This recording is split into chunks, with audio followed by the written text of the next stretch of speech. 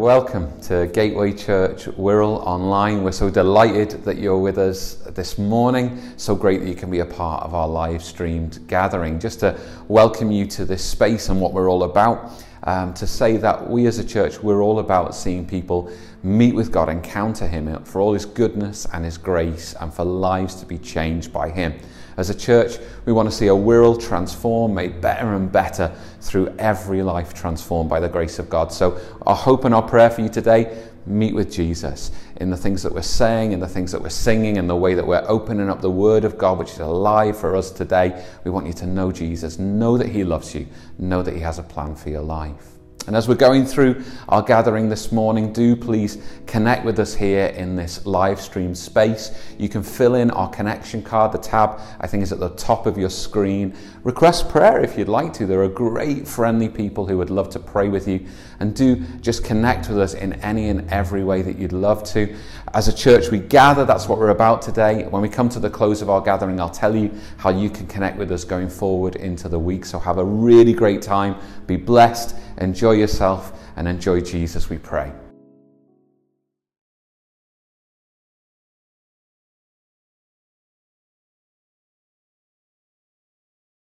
Welcome to everybody who is at home.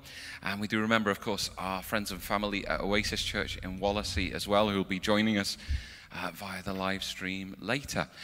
Just as we are entering into our time together, a few things for those of you who are here in the building, notably for those who are families. Of course, you're aware of our family room downstairs, where you can go if you need a bit of space to make some more noise and move around. But today there is a fuller in-person children's program starting as part of our gatherings in the church. So when it comes time, and I think it's after the second song, if I'm right, to go out for that, if you would please use the rear way down through the basement downstairs, and you'll be able to check in your children and they'll be able to go and have fun. Shall we come and pray together this morning?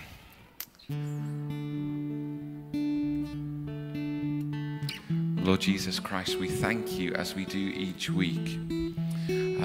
Not so much that we get to come and to take part in something, but rather that we are here today being reminded that our lives indeed are ordered around someone. Lord Jesus Christ, you are the center of everything. You're the center of our being and of our doing.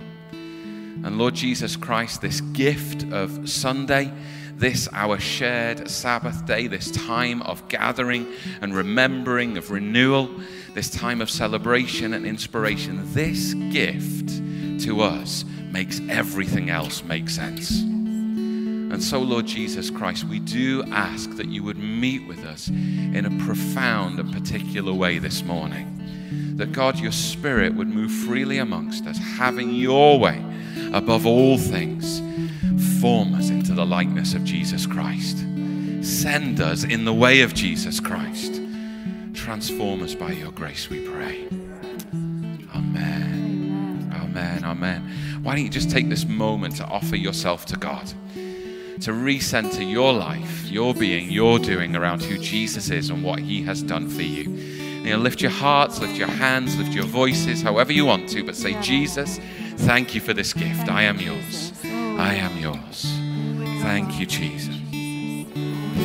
Church, can I invite you to present your requests to God this morning, and to move some of the things perhaps that we sing about from being, sometimes it's possible, isn't it? They can be the lived experience of somebody else, but they don't really necessarily become personal for us. It's possible sometimes that we sing and we celebrate things that can seem a little abstract, but God is wanting to make the moving of his Spirit among us quite concrete. And I just want to read to you just a few verses from Romans 12. And I want to do this really just to fire your imagination as to what it might be for you, for us, in this place, at this time, doing the work that God places before us. And so reflect upon this. Let love be genuine, the scriptures teach. Abhor what is evil.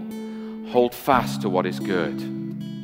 Love one another with brotherly, with sisterly affection. Outdo one another in showing honor. Do not be slothful in zeal. Be fervent in spirit. Serve the Lord. Rejoice in hope. Be patient in tribulation. Be constant in prayer. Contribute to the needs of the saints and seek to show hospitality. Bless those who persecute you. Bless and do not curse them. Rejoice with those who rejoice. Weep with those who weep. Live in harmony with one another. Do not be haughty, but associate with the lowly. Never be wise in your own sight. I'm going to stop there, not because the rest isn't glorious, it is, but just to stop at some point. Otherwise we'll be in Revelation before we know it. But come on. What are you longing for in Christ? When you sing Spirit Break Out, what are you desirous of? What are you dreaming of? What are you hoping for? If you're honest, where do you recognize that there are deficiencies and shortcomings? Perhaps half-heartedness, maybe even hopelessness has started to creep in. Where do we recognize we're at, and where do we long to go? This is what it is to sing Spirit Break Out. It's not just some sense of a fine or fuzzy moment. It's not just an emotional high. This is, God, would you move upon your people so that we look more like Jesus? God, would you move upon your people so that we go about the work of Jesus more fully, with more anticipation, with more expectation? God, would you move upon us so that the deepest desire and longing of our heart would be to glorify you with everything we have and to help one another in that glorious pursuit. So come on, offer your life. Yes, yes, yes. Start with Spirit Break Out. But then what does that mean? Come on, do you need to confess your sins to Christ? Then do so. God is faithful and just. He forgives sins. He cleanses from all unrighteousness. Do you need to allow for there to be an awakening within you? Maybe you've just thought, well, actually, I don't know whether I do have any desire. Well, then offer that to the Lord. Offer that to God and say, would you awaken within me? Awaken within me. Maybe there are desires. Maybe they've been laying dormant for too long. Then we say, Spirit, break out. Move among us. Move among us. Move among us. I'm going to ask the team to sing this over and over us again. But I would ask you, don't just join in a generic sense. Give yourself. Give yourself to the working of the Spirit. Jesus, in me, in us. So come on, church. They're going to do the singing, but we're going to offer ourselves. So can I invite you? It's an excellent thing to do. It's to lift your hands before the Lord. Can I invite you to do that?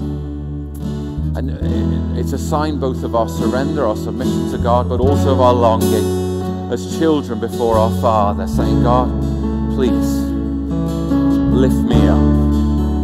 Lift me up. And lift your hands, lift your hearts, please, and lift your voices. And look, if you find that means you're on your knees, then it doesn't mean you're not lifting. It certainly does. But Jesus, oh God, we lift our church, one another before you, Lord Jesus. We're loving one another with this brotherly affection. Lord God, those on live stream, those at Oasis in Wallace, Lord Jesus Christ, we ask for the very particular and very providential work of your Spirit to break out among us in this place at this time. God, you know us. You have foreordained your will through us, Lord God.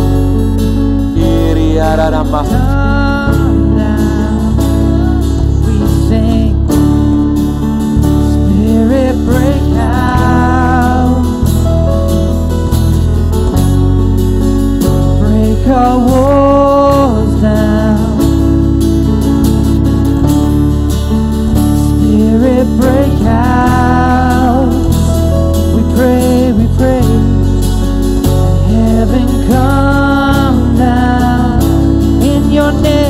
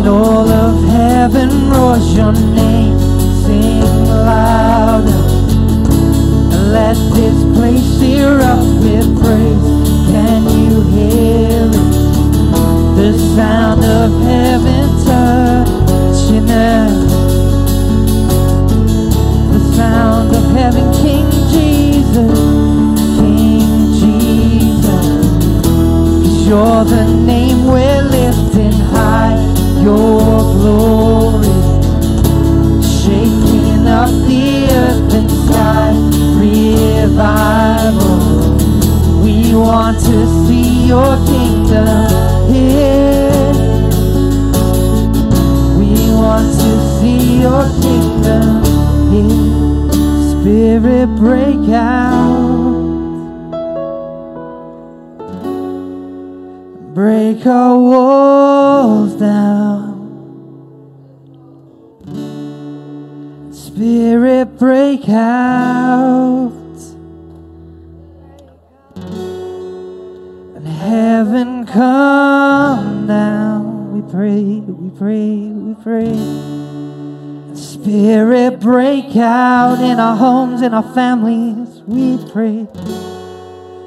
Break our walls down. Spirit, break out. Move, move. And heaven come down.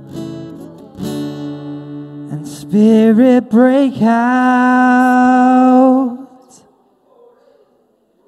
And break our walls down. Spirit, break out. And heaven come down. Jesus. Like only you can. Father, hallowed be thy name. Thy kingdom come, thy will be done, on this earth as it is in heaven. Give us this day our daily bread, and forgive us our trespasses, as we forgive those who trespass against us. And lead us not into temptation, but deliver us from evil. Jesus. For thine is the kingdom, your power, and your glory, forever and ever and ever. Dear God, we want to proclaim over one another, proclaim over this church, Lord God, those who are gathered, those who are not present but are with us, each and every one. Lord God, we want to proclaim, Lord Jesus, some spiritual realities, remind ourselves of what is true. We recognize before you, and we're thankful, dear God, that we are indeed seated with Christ in heavenly places. We thank you for the reality that we are hidden in Christ, in God. We thank you, dear Spirit, that you are our seal and guarantee, that you are both preserving us until the day of the coming of Christ Jesus, but that you are also at work within us, sanctifying us, making us holy, at work within all surrendered lives, that we might be changed from one degree of glory into another. Lord God, we both thank you for these things, and we remind ourselves of these things. Lord God, my prayer over us is that we would be ever more desirous for the working of you, Holy Spirit, in our lives, in our church, in our world. God, we don't want it to be said of us that we're slothful, lazy in zeal. No, we want it to be said of us that we eagerly desire the greater gifts, that we're passionately desiring the works of your Spirit among us. Please, God. Please, God. Church, I was chatting with somebody just this week, and I said to them over the table, I said, what is it that you want the Spirit of God to be doing in your life? And I guess we probably had some generalities, but I felt very moved to say, okay, well, what are the specificities? Come on. Come on. I mean, are you wrestling with kind of besetting sins that you keep hidden and secret, but you keep on going around in cycles of these? Don't you want to be free? Be specific before your God with the humility that the Scriptures invite us into, to be free. Because Christ Jesus, who sets people free, sets them free so that they can be free indeed. Not free in part, but free actually, fully, excitedly. Come on, do you see people around you and they're hurting with the pains of physical brokenness, mental or emotional brokenness? Do you want to move in the gifting of healing? Is there anybody here this morning? Nobody? Just me? Come on, church. I bet there's a few of you. Come on, well then ask God, would you move in me? Fill me. Gift me, Lord Jesus Christ, this power to pray for the sick and see them healed. To pray for those who need a miraculous touch and see their circumstances and life transformed. Do you see folks around you and they're lost and lonely, they're wandering and weary? Don't you want to speak the words of the very wisdom and knowledge of God into their lives so that they would know that He cares and know how they should walk before Him? And say, God, would you speak these wonders? Not so that I get on a ticket or think too highly of myself, but in humility I might speak freedom into the lives of my brothers and sisters. Does anybody want to prophesy? Ask God that He might speak these wonders of His kingdom so that you might foretell the kingdom in and through the lives of your church into this world. Come on. Long for these things in God. Long for these things. Don't be slothful in zeal. Eagerly desire. Don't be slothful in zeal, but eagerly desire. Eagerly desire. Now, I bet there's some of us here, and maybe through this Alpha course, there's something been awakened within us to witness to what we have seen and heard in Christ, to be able to tell our story of the grace of God. Maybe even to kind of grow in evangelistic gifting. Maybe you're feeling God quicken something in your spirit. Well, come on, today's your day. If that's you, lift your hands before the Lord and say, God, that's me. I want to tell my story and your story and to see people come to faith. And God, I want you to speed that up both within me and within them also. Jesus, we're desirous of seeing people come to faith in you, for their lives to be transformed. If that's you, come on. Call out to God and say, work within me, Jesus. Move in me in these days, Lord God. And offer those folks before the Lord that you're so loving, so wanting to love into the very kingdom of God. Jesus, would you do this, Lord God? Would you do this? Spirit of God, break our walls down. Oh, Jesus, set us on fire. Set us on fire. Oh, Jesus.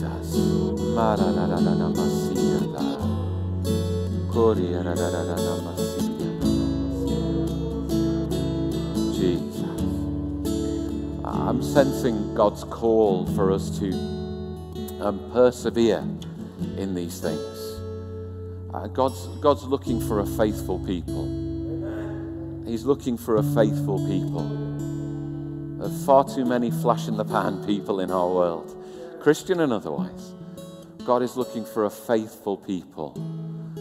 So come on, would you do a Nehemiah with me? You're wondering what on earth is he asking me to do? I didn't bring my trowel or my sword for that. Well, you might have brought your sword. The sword of the Spirit. Nehemiah, where did it begin? He sat down. So you can do that, can't you? Would you sit down? But keep your eyes closed if you would do that at home. Maybe don't. This is not the moment to make your cup of tea. That'll come later probably. But just sit down and just for a moment or two, just articulate your eager desire before God. Just silently within your heart. Just a phrase, a sentence, a word, a name. Just articulate your eager desire before God. But as we do so, we'll make this resolution. God, not a flash in the pan. Remind me, return me, Lord Jesus, when I reach my home this evening, as I lay my head down, as I wake tomorrow. Make me faithful. Make me faithful. Amen. Amen. Amen. Our church, in a moment or two, we've just got something that we're going to share, I think, aren't we? A video presentation. And it really is, it's verse 10 of Romans 12. It's outdo one another in showing honor. It's, did you know today is Thank You Day? Have you heard about this? No? Who do you want to say thank you to today? Are you thankful? Look, come on, we've been presenting our requests to God, but the scriptures teach us in Paul's letter to the Philippians that we present our requests and we do so with thanksgiving. Come on, if you're sat next to somebody today, what can you say thank you to them for? Go on, think of something quickly. Just say thank you to somebody near you. Would you do that? For something, you know, for something. Just thank them for a moment or two. And then we're going to have a wonderful presentation. Are we ready? Why don't you put your eyes on the screen or your screen at home? We've got a presentation for you.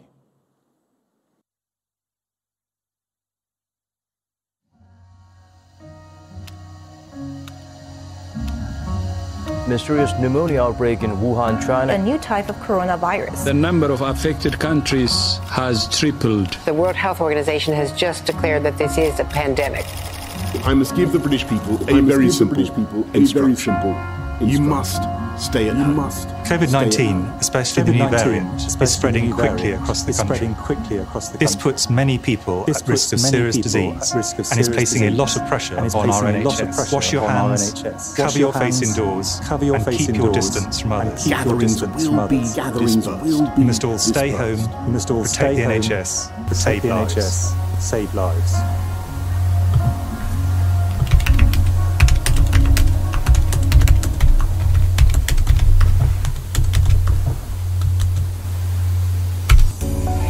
Hi there.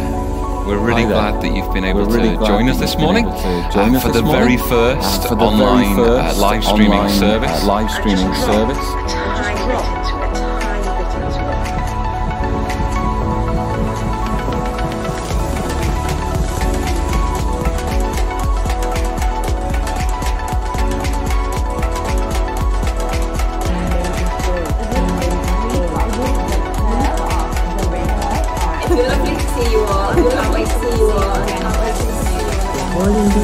All in this agenda, because you keep posting.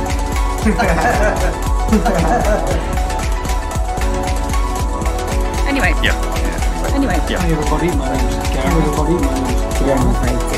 You're invited. Hey everyone, let's worship together.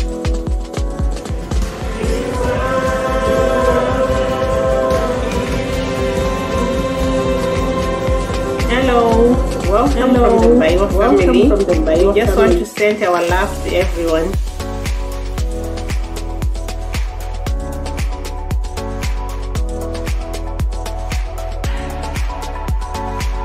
You're invited. You are invited too. You're invited. You are invited.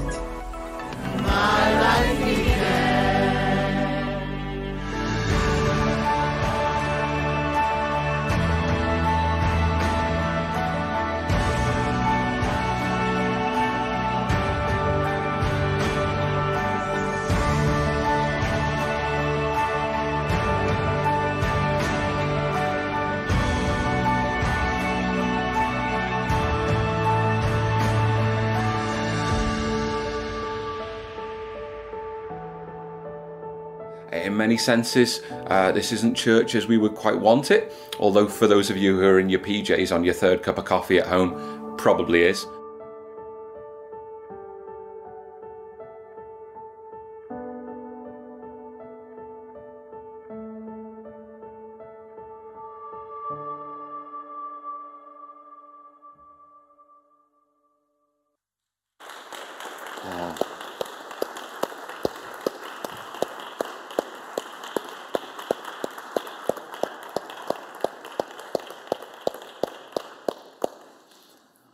Would you say thank you to as many people as you possibly can today? Would you do that? You can talk to me. Would you do that?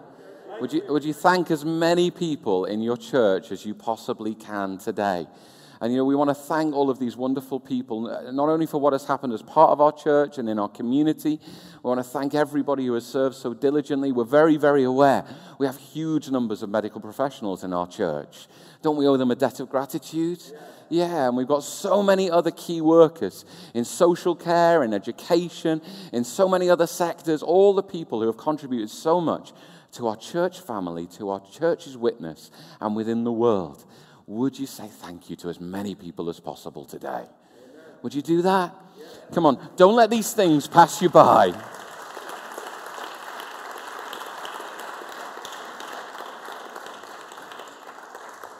You know, I am very conscious that I'm the kind of person who gives you 24 things to do before breakfast. Does anybody ever feel like that? Yeah, Pastor Greg, would you just dial it down a little bit? And it's very easy to let all these things pass you by. But okay, this is not me. I haven't given you this. Romans 12 and verse 10 has given you this. Outdo one another in showing honor. This is the word of God for you today. Outdo one another in showing honor. Who can you love radically and righteously and riotously? Who can you love in such ways that you're really just going to put a smile on their face and a tear in their eye? I tell you, it doesn't take much for me to cry these days. Anybody else? I cry about 4 times a day, I reckon. Sat at the side of the stage with a little, you got me favor. I don't know. Outdo one another in showing honor. Be faithful in these things. Come on, we've got to move from being people who require an emotional buzz to get stuck into the work of God to being people who are willing to give our entire lives and lay everything down for the sake of the cross, for the sake of the lost. Come on. Come on. We are considering as a church how it is that we build back better. Build back better. We don't want to go back to normal. We go forward to better. And we've been following the wonderful leadership of a man named Nehemiah in our Bibles in the Old Testament. And it's towards the end of the history of the Old Testament, although it's kind of earlier on in the list of the books. We're coming to understand that God has given us everything that we need in order to build back better. You might think, how can that possibly be? Well, here's how it can possibly be, because what did they have when they built back better in Jerusalem all those years ago? They had rubble. Does anybody feel like they've got rubble? Does anyone feel like there's plenty of rubble in the world as things are broken down? Does anybody ever feel broken down? Well, this book in the Bible teaches us that rubble and a humble heart and a willing to take heart is all you need. It's all you need. So if you're waiting for more resource or more substance, God wants to tell you that the rubble, the brokenness, is all you need to build back better. God, in fact, He has spoken wonders to us already. He's revealed Himself to us in Christ Jesus. He has filled us with His own Spirit. Look, these are all treasures and joys that Nehemiah didn't have in the way that we have them in their fullness. He didn't have the fulfilled word of Scripture that gave the very last word on God's plan of redemption and restoration, but we have that. He had the Scriptures that foresaw Christ, but he didn't see Christ. Here we live with every single day colored and shaped by the living Christ. He didn't know what it was for the Spirit of Christ to be poured out in a latter days way, but we do. How much more does God want to build through His people today? They built a city. God wants to build the city of God. They built it in a location. God wants to build in every location. You have everything you need. Everything you need. Don't wait for God to give you a calling or to call you. He already has. He already has. I was really surprised. Of all people, I read these words from Pope Francis. And he said this, he said, it is essential that the revealed word radically enrich our catechesis. Now, that's a funny word, but it means your spiritual formation. And all our efforts to pass on the faith. We do not blindly seek God. That's good news, isn't it? You're not casting about in the dark. We do not wait for Him to speak to us first, for God has already spoken. He says there is nothing further that we need to know which has not been revealed to us. Let us receive the sublime treasure of the revealed word. Now, I know there's something Pentecostal within us that's kind of rebelling a bit against that, isn't it? And we're like, but what about the Rhema word of God? We need the now and we need the more. And you know what I believe very strongly, Christians, is if you cared enough about the then God would give you more of the now. I believe if you invested yourself in the things that God had already said, then He'd say more things to you. I believe it's considerably easier to redirect a ship that's already sailing than one that's anchored in the harbor. Come on, church. Come on, church. It's given us everything we need. Look, all that we really need is our renewed devotion to holiness, our investment in prayer. Really care about what God has said. Take the rubble of your experience, of your brokenheartedness. And if you don't have any of that left yet, then let God break your heart. He doesn't need shiny. God values a broken and a contrite heart. And then this last time as we were in the scriptures together, we saw that risk then is a necessary first step. Oftentimes the things that I'm sharing with you, I hope that they're always biblically correct. If they're not, you should really challenge me. It's the responsibility of a congregation. But if they are, then the truth is oftentimes they sound a bit risky. You might have heard it put this way, that the way to spell faith is R-I-S-K. Was that in this week's Alpha presentation? I think it was. You might have heard it the other way, that just another word for risk is faith. When the Bible invites you to take heart, it's inviting you to have courage. We heard the story of an old missionary, George, who went to China, Wenzhou. He had one wooden leg. And he said, I do not see those with two legs going, so I must. That's building something out of the rubble of your experience, isn't it? That's incredible stuff. There's a missiologist called Ed Stetzer, and he said it like this. He said, now is the time when God's people need to stand up, stand out, and stand in the gap. It's very pertinent, isn't it? It's pertinent for that imagery of Nehemiah rebuilding the walls. And the people were invited to stand up, to stand out, to stand in very literal gaps of brokenness and to build what was new in God. The same is true of you and me today. It's true. So pray your prayers, weep your tears, dream your dreams, and then take a risk. Take a risk. Now, what we're going to see today is that risk, and I think I've said this already today, is it's not a flash-in-the-pan moment. It kind of feels like it, doesn't it? We're kind of used to that imagery of, there comes just a crisis moment, and then somebody does a singular thing, and then all of a sudden it all comes together beautifully. It's a bit Hollywood, isn't it? It's a bit Hollywood. And they have to do that because they've got to fit it into an hour and a half, 2 hours. I've been told that Fast and the Furious 9 is 2.5 hours long. 2.5 hours of people driving cars fast. Surely there is more to life than this. I don't know. But they have to fit it into these kind of moments, don't they? These little kind of, little snippets. So it all kind of happens like that. And do you know what that causes within us? It causes a kind of a theology that I've heard referred to, get this, as Disney princess theology. Have you ever thought of yourself as a Disney princess? Come on, gentlemen, be on. No. Maybe, but the point is, we often see ourselves within these little kind of neatly, hermetically sealed kind of moments. And there's just this clear little hero who kind of comes on the scene, and there's this arc of their story, and it all happens like that, and then everyone lives happily ever after.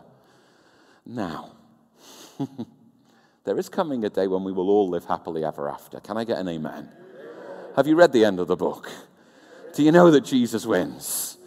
Do you know that because of that you win? Oh, come on, you should be happier about being a winner. We win because he wins. But he's the hero. And if we fall into thinking in any other way, then we start to practice Disney princess theology, where we're this kind of hero in this kind of moment of experience. And it's all going to happen, and it's all going to just be done and dusted. Look, it's not like that in the Christian life. Has anyone experienced this? You kind of have to go and go and go and go and go again. There's a risk, and then there's a reward, and then there's a rest. Don't worry, it happens well. God's got it planned.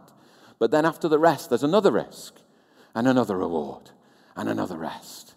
And then surprise, surprise, there's another risk, and another reward, and another rest. Now, all too often, Christians, what we do is we think that we're kind of Disney princesses, and we think we've made our risk, and the reward has come, and now the rest is happening, and we imagine the credits are rolling. Not yet. The credits aren't rolling yet. Some of you are like, I don't know what you're talking about, Greg. Well, let me put it a bit blunter, shall I? Jesus hasn't come again yet. And you're not dead yet. Can I say it like that? And because those two things are true, there's another risk for another reward and another bit of rest. And it'll keep on going like that until Jesus comes again. And that's good. You're not intended to rest on your laurels until Jesus comes again. You know who that is? That's the guy who had that one talent and buried it in the ground because he was scared. Take heart. If you say, I'm always scared, well then hear this. You can take heart because Jesus has overcome the world. He has won. And he wants to work out his victory in your lives. Risk is not about a flash-in-the-pan moment. It's about faithfulness. It's about daring great things for the kingdom of God, for the sake of the world. It's a change of mindset, attitude, living and speaking. It's for the long haul. And you know, it's very hard. You know, this morning I'm wanting us to think about change. Boo, boo, boo. How dare you say such a thing? Goodness gracious. Change. Scriptures teach us that God's intention is to change us from one degree of glory into another. Now you're all, yay! I'll have it after all. Do you know that it's the kind of change you don't like that leads to the kind of change you do like? Did you know that? You know, it's been said so many times, but it's not a cliche. You know, Christ Jesus has proven this to us. There is no crown without a cross. And he invites you into the way of the cross. The last 6 words of any organization, indeed of any church, are these: we've always done it that way. Christians, if you say, I've always done it that way, they'll be the last 6 words of your spiritual growth or effectiveness in this life. Are you happy with that? There's a story from way, way, way back when off the coast of South America. And there were some Peruvians there who, you know, kind of knew the lay of the land and what was going on. They were out in their boat going around a portion of the Atlantic coast there, and they came across a shipload of Spaniards. It's a cautionary tale about the times of European expansionism when ignorance tried to dominate the world. But there you go, that's another thing. But the Peruvians came round, and there's the Spanish ship, and they'd laid down anchor, but something immediately wasn't right. They could see there was no activity on the boat. And even though they weren't very far from land, in fact, from the mouth of the Amazon, in fact, nothing was happening. And so the Peruvians made their way over to check out what was happening. And they found these Spaniards, and they looked in a terrible condition. And there they were, laying out upon this ship. And they were actually dying from dehydration. For one reason or another, they'd not been able to get fresh water, and they'd literally come to the end of themselves. And so the Peruvians said to them, you know, how can we help you? And they said, we need fresh water. Water, we need fresh water. And the Peruvians said, oh, that's easy. Just stick a bucket over the side of your boat. And the Spaniards said, this makes no sense. We're in the ocean. And so they look at them, we need fresh water, don't play with us. But because of desperation and because the Peruvians continued to say to them, just put the bucket down, put the bucket down, put the bucket. They did. And they brought the bucket up, and lo and behold, fresh water. And the Spaniards are drinking it back. And then they finally get to this kind of moment, like, what is this miracle? How is it that we're in the ocean? Have you turned salty water into fresh water? But look, here's the truth of it. It's something much more prosaic than that. The Amazon flows so strongly out into the ocean, especially at low tide, that the fresh water completely dominates the salty water in that area. They didn't know this. They were relying on what they knew from times past and other places and other experiences. And if they hadn't been willing to take a risk and to try something new, they'd be dead. It's a word of God for anybody. I read this week of an article that was posted in the Wall Street Journal through this pandemic year, and it was about organizations, businesses that have gone under. through the year. And there's a wonderful quote from it that was said, "The coronavirus has been the proverbial tide going out, exposing who's been swimming naked." Now, I was in two minds about sharing that this morning, because that's a fairly horrible image, isn't it, for anybody? And nobody's had enough coffee for that. But you understand what the sense is. The truth of the matter was, there were an awful lot of big corporations that were swimming naked. But then when the tide went out, you can't do that anymore. You know, we have it on our high streets, don't we? House of Fraser, Debenhams, the Arcadia Group, your Topshops, and all that kind of stuff. And they've gone under, or they've been taken over, and it turns out an awful lot were swimming naked. In the US, there's the Hertz Rent-A-Car Company. Have you heard of them? You must know them. And, you know, they actually pioneered what it was to rent a car. They were 102 years old as a company when they went belly up.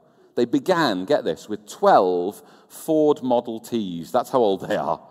12 Ford Model Ts in the city of Chicago, pioneering the rental car company at its 2014 peak. It's not that long ago, is it?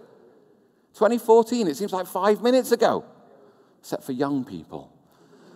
Horrible, wonderful young people. It's 5 minutes ago. At its 2014 peak, their market value exceeded $14 billion. And it's gone. It's gone. It's astonishing, isn't it? It's just, clearly you've got a lot more money than me. I find this astonishing. You know, like it's pocket change, Pastor Greg. Let me turn your pockets upside down. It's astonishing. Swimming naked.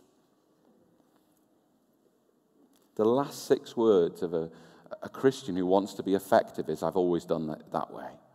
The last 6 words of a church that wants to persist into God's future, not the future, God's future, is, "We've always done it that way." Come on, here are the words that any Christian and any church can say to really enter into what God has for us. Here they are. Holy Spirit, what are you saying to me? Holy Spirit, what are you saying to us? And what am I going to do about it? What are we going to do about it? I suspect many of you are pretty familiar with those kinds of words being part of this church for a while. But come on, how often do we ask them and apply them? These words are the words of change. Risk sparks the engine, but a willingness to change fuels the engine to keep going. You're going to need to spark the engine multiple times as you go through. But unless you're willing to be a person that embraces change and movement, then it's just going to be a sparked engine that's idling by the curb. You know, last week, I asked of you, and please God, the Holy Spirit inspired of you to determine to take a risk. What are you going to do with that risk? Is the risk going to become the beginning of something? Or are we going to let the risk, or just that moment of energy and emotion, become the ending of something? Are you going to say, "I've always done it that way, though. That was nice last week, but I've always done it that way"? Movement, change. Nehemiah took great risks, but then he carried on putting one foot in front of another. He went to the king of Persia, and he said, "I was very afraid." But then he said, "Could you send me? Let me go. Give me letters. Give me equipment. Give me a home." He was willing to do the big ask, wasn't he? He took the risk. But then once he'd taken the risk, what would it have been worth if he didn't pack his bag and go? What would it have been worth if the king had said yes, and then Nehemiah had got home, looked around himself and thought, "But I'd always done it this way"? He wouldn't have entered into what the risk in God enables. You dare great things for God. You do great exploits for God. God opens the door, but you've got to go through it. I think actually Christians, you know, we often spend our time saying, "God, would you give me a call? And God, would you open a door?" And God says, "Would you just please look? There's doors open blooming well everywhere. You haven't walked through any in a while." Either you're quiet because I'm wrong, or you're quiet because I'm really right. Nehemiah kept on keeping on. He kept on keeping on. How? Because it's hard, isn't it? And it's no good me just standing here and just saying, do it. Does that sound like the gospel to you? It doesn't sound like the gospel to me. So it's worthless. If it's not grace-infused and powered by God, then it's not going to happen, is it? So how did Nehemiah invite that into his life so that God might accomplish the things that he was partnering with God in? I was going to read to you the whole of Nehemiah chapter 3 right now. But I kept on yammering on at the beginning, and we're kind of running out of time. So you're going to have to read it. I did invite you weeks ago to read the book of Nehemiah as we've been going on. Should we take a straw poll? If you've not got there yet, this is not like a shame moment. This is a Holy Spirit conviction moment. And there is still time. Read the scriptures. There's no point just having me tell you about them. Nehemiah chapter 3. And it's all about rebuilding the wall. I was going to read it to you, partly so that you could hear me stutter over all of the fantastical names that are found in this chapter. Maybe I've dodged a bullet this morning. But I'm just going to draw some thoughts out of it. It is about people who actually did the faithful work that Nehemiah's risk had sparked. Now, it begins with clarity. That's why this morning, when we were inviting the Holy Spirit to break out, I invited you to ask for something clearly, to have some clarity and direction, because I think, looking around, and I don't know about those on the live stream, but I'm fairly sure we're all humans. Anybody not a human maybe today? I'll pray for you afterwards. I don't know, maybe it's better not to be. I don't know. But I think we're all humans, which means that sometimes we have good intentions, but we lack clarity. We don't come up with a plan. Nehemiah was as clear as the nose on your face. He was as plain as day. He teaches me a thing or two. The work, we can see, it gets organized. In chapter 2, Nehemiah's beginning all this organization that outplays in chapter 3, and he organizes it around families. We as a church are organized around extended families. Did you know that? We call them transformed communities. And they're not people who are all biologically related to one another. No, they're people who are invested in one another's lives as though extended families on a shared part of the mission of God. If you're not part of a transformed community, then you've totally missed the point of our church. I'm just going to put that out there as plain as the nose on your face. These are the ways in which we disciple one another, care for one another, and go together on the mission of God. This is how we do the great exploits. Because I know that if I say on my own I'm going to take a risk, then there's a number of times out of 10, I'm not going to tell you how many, I'm not going to do it. I need people to hold me accountable. I need people to spur me on toward love and good works. I need people to pick up the pieces when I get it wrong and pick me up when I stumble and fall. Is it just me? Anybody else? Come on. And he organized the people around families on mission. And look, don't forget, it was really work. If you read chapter 2, for instance, you'll find that in there, the words are, in chapter 3, the words that crop up over and over again, the word repair 27 times, built 13 times. There's work to be done. If anybody's ever told you that the Christian life doesn't involve any work, then they were fibbing. They were spinning you a line. There's plenty of work, huge amounts of devotion. It costs you nothing to receive Jesus Christ. It costs you everything to follow him. There's work. And then within this, there's an indication that, the people, they gave everything that they had. And some of them emerged as leaders within the work. That appears 8 times in this chapter. But they were leaders not because somebody gave them a badge or because they had a title. Not actually because they were smarter than anyone else or better looking than anyone else or whatever than anyone else. It's because they just did the work. And they were the ones who went to the work first. And they were the ones who left the work last. And they were the ones who put it all in. That's leadership in the kingdom of God. It's not anything else. It's not anything else. And there are some absolute wonders within this group. There they are, working next to. Now the word there, it means by their hands. Is there anybody near you that you can touch with your hand? Is there anyone near you who's fallen asleep and they need a little shove from your hand? You should feel free right now. Just a tickle, maybe. No. You're all so polite and charming. I don't know. But they were that close to one another. I saw a few people shuffle away from each other at that point. You're not in my bubble. You're not tickling me. They were that close to one another by their hand. And the leaders were there and everybody was there. The priests were there, chapter 3 in the first couple of verses. Next to them, 28 times. It's close work. The leadership in the kingdom, the work of the kingdom, making the risk turn into change and movement. It's a work of connectedness. Look, if anybody's ever told you that you can get the job done on your own, then again, they've been spinning you a line. It's a fib. It's not in the Bible. The Christian church is of community. It is of family. Jesus says, I'm the head, good news, and you're the body. Every bit of the body interconnected. Don't we know that when one part of the body goes wrong, it has huge implication for all the other parts of the body? Don't we know there are people in our church family and we're wanting them to know God's healing touch and restoration? And it's not because everything's gone wrong, something's gone wrong. We're praying for people, aren't we? We're praying for Richie, Ted, Thel, praying for Frankie, aren't we? And something's gone wrong and we're saying, Jesus, make them well. This is the image of the church. You don't manage it on your own. You don't manage it on your own.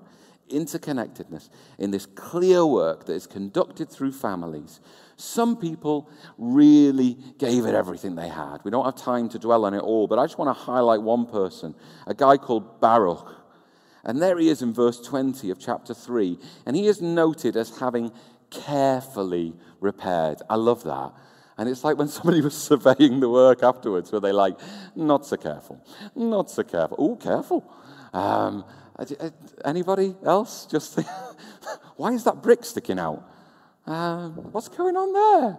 It's like, why did they use some baked bean tins? But this guy, you've got no imagination, do you? Let's just lay it on the line. There's nothing going on in your heads whatsoever. God bless you. This guy carefully repaired. And I love what that word it actually means. That word carefully, it contains the sense of burning with passion. Have you ever thought of careful as meaning that? We always think of careful as playing it safe, don't we? We think of it as being the neat and tidy stuff. But careful in its truest sense means full of care. It doesn't necessarily mean neat and tidy. And in this context, in the taking of the risk and turning it into the longed-for change, the sense of movement towards the coming of King Jesus, careful is burning with passion. You look at yourself in the mirror. Am I burning with passion for the things that I'm laying my hand to faithfully? Will someone come along and survey my bit of the wall and say, well, he was clearly an amateur, but he was careful. He was clearly limited, but you can tell he was burning with passion. This is what we're talking about. Stop worrying about doing it all right. Stop freaking out about somebody coming along to your work and saying, well, that's not very neat and tidy. I could care less. Does anybody care about neat and tidy anymore? I hope not. Come on. If this year has taught us anything, it's taught us that we can be as neat and tidy as we want, but then something will come along, and that whirlwind will just whip up all our neat and tidy and chuck it back down on the floor. Why be neat and tidy? I'm looking around to see if there are any teenagers in the room. And the parents are like, how dare you say that? How dare you? I've been training up my child in the way they should go. All right, kids, maybe a bit of neat and tidy. But then, when you get out of your bedroom, just a ruckus. Holy Spirit-filled chaos. Can we have some of that? I'm sorry, you're the closest. So, oh, yes. Holy Spirit-filled chaos. Can we have some of that? Come on, young people. Come on. Yeah. Sorry, she's up for it. Time is gone. It's crazy, isn't it? I don't know. They pick up the work. They get stuck in. And then there's this wonderful moment where some people, they do what they felt God had given them. They took the risk. I saw the reward, and then there's this kind of temptation to rest, and maybe there was a bit of rest. It's not a bad thing to rest. Sabbath is about rest. If you're not going to rest today, you're doing it wrong. They do a bit of the rest, but then they go again. Have you spotted these guys in chapter 3? Verse 21, Meremoth completed another section. Verse 24, Binui did another section. Verse 27, the Tekoites repaired another section. Verse 31, Meshullam prepared another section. It's not just individuals, remember, it's the families. They've got clarity. They're doing the work. They're doing it with as much devotion as they can muster. But they go again. You know, John Piper, he says something rather wonderful, and he should know. He said, there's no such thing as retirement. Now, I know that for some of you in the room, you're like, hang on a mo. Hang on a mo. I'm all right with everything else you've said. Hands off my retirement. It's because I'm bitter, basically. By the time it comes around, I'll be like 70 or something by the time it comes around for me. 80, I don't know. I'm not bitter. But the point he's making is, we rest, and then we risk something new in a different way. And then we see a different kind of reward, and it looks different, and your rhythms might be more spacious and wonderful, and God bless you for it. I'm not bitter. Brotherly affection. Bob Buford, who was this incredible executive, but then he reimagined his life. He wrote a book called Half Time. If you're moving into like the second phase of life or a new phase of life, you should read it. It's fantastic. He said, for the second half of life, whatever it looks like, to be better than the first, you must make the choice to step outside of the safety of living on autopilot. You must wrestle with who you are, why you believe what you profess to believe about your life, and what you do to provide meaning and structure to your daily activities and relationships. That's a challenge, isn't it? Well, he did it in Christ.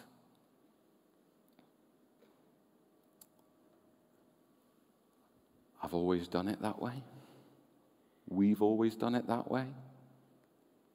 Risk. Investing in the movement, the change. Now look, I know some of us were like, I don't know what I've got left in the tank. I'm not sure right now. I just feel like I don't know. That's okay. That's all right. Take a breath. Don't wait for the rest of your life. Take a breath. Have a think. Drink deep of God. Get close. Listen. We're in a marathon, not a sprint. Or maybe almost a never-ending series of short sprints. With the renewal and the rest and the reward. I heard a story about an African sulcata tortoise. It's one of these giant land tortoises. Have you seen the things? Massive. It's 1 meter across. It's big, eh? And 9 stones he weighs. And apparently he made a mystery escape from his garden there in Suffolk. How does something that big make a mystery escape? It's like he learned to operate the latch on the gate. Better than that, he managed to get a full mile away from his garden before being spotted down the road near Ipswich and reported to the police. So you see a giant tortoise, you're like, well, police. That's just not right. Anyhow, he has a top speed of 0.3 miles per hour. 0.3. Erin keeps on inviting me to run with her, and I'm like, I think I go at 0.3 miles per hour, so you enjoy. He didn't go very far, very fast, did he? But he just kept on going. He just kept. Does anybody feel like a giant African land tortoise? It's all right, it's church, you can be honest. 0.3 miles an hour. I feel like I move like that.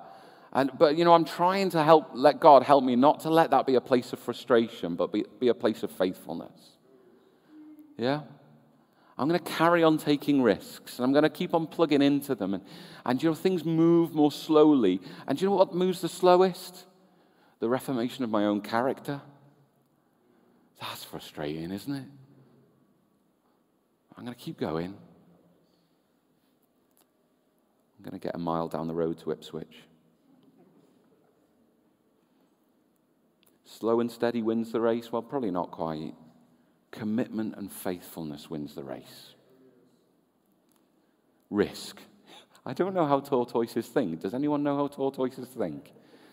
Do you think he saw his opening somehow, didn't he? Can you imagine? There he is, and the postie comes and delivers something. Maybe there was like some devastatingly sad letter, or maybe there were cakes. Let's say it's cakes. And then the people inside, they're eating their cakes, and they don't notice that the postie's left the gate open. And the tortoise was called Titan, by the way. It gets better, doesn't it? Titan, he eyes his chance. Now, or at least over the next hour, is my chance. I shall get through that gate. You just feel it. Is anyone rooting for Titan? Go again, Titan.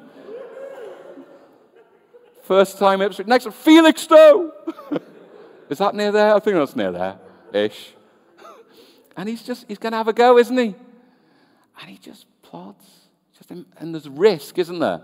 And then there's plodding. And I reckon we can do the plodding. Does anybody want to put a risk before they're plodding? It's what it takes. It's what it takes. Come on, would you stand with me? Would the team who are leading us in our closing time stand with me? Now look, some of you, you're like, well, that's great, Greg, but truth is, I've done it before.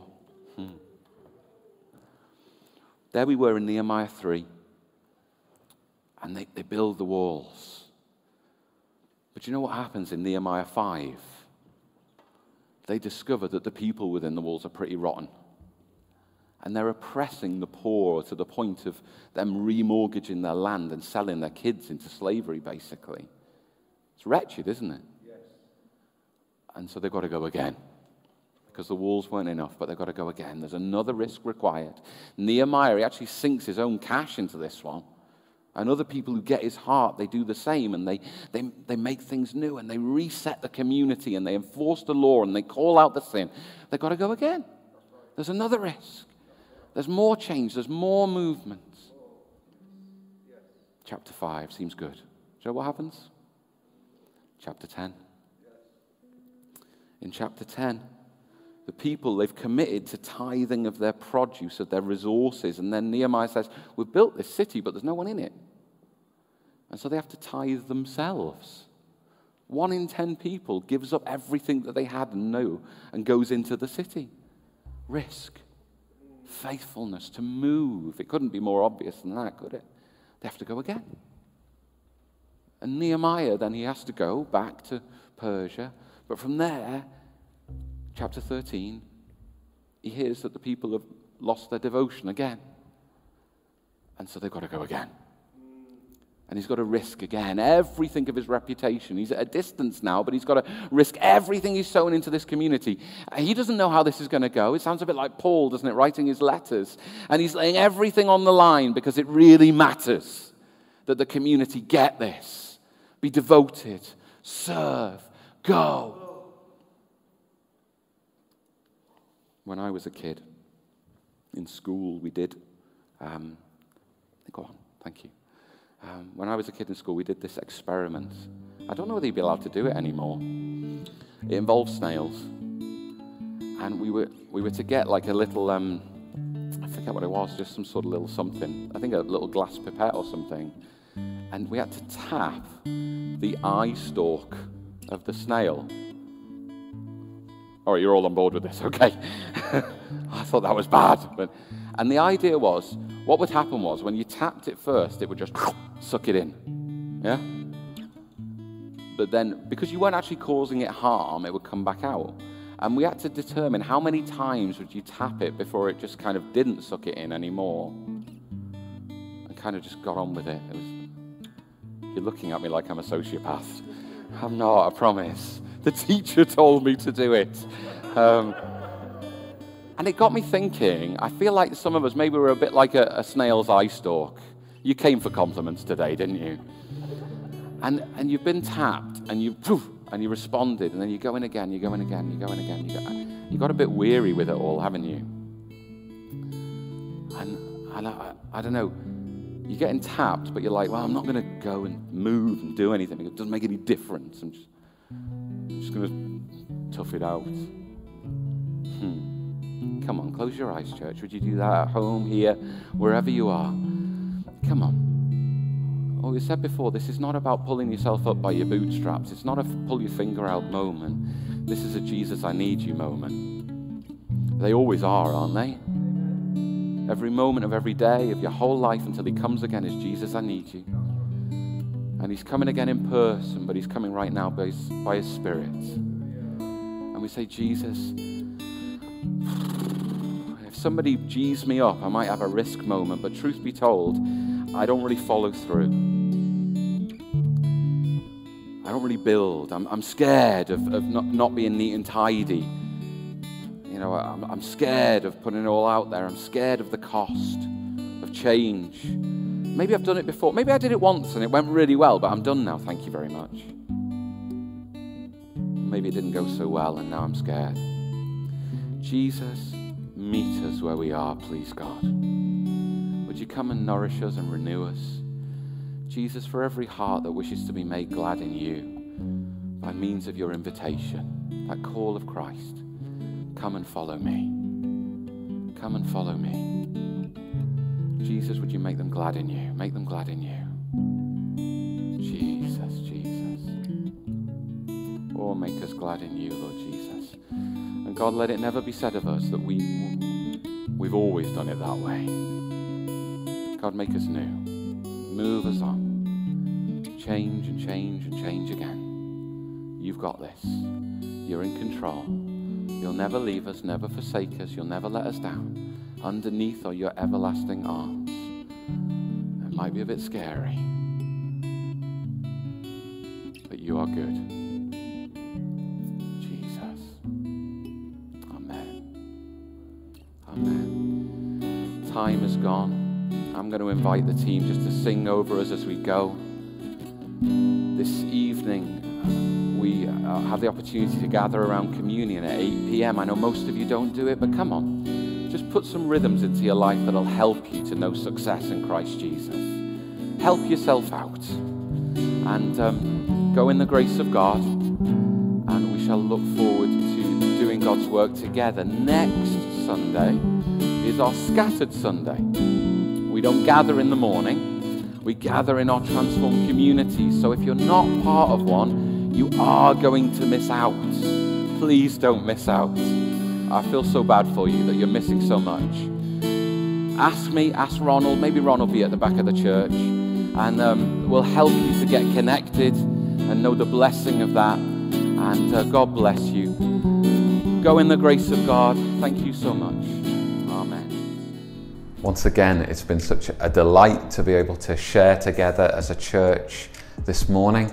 And we know that taking what God has been doing in our lives, we can go and have wonderful weeks with Him. Just to invite you to journey together with one another as we go through the week. We as a church, we don't just gather, but we get going into what God has for us together. And we have these things called transformed communities.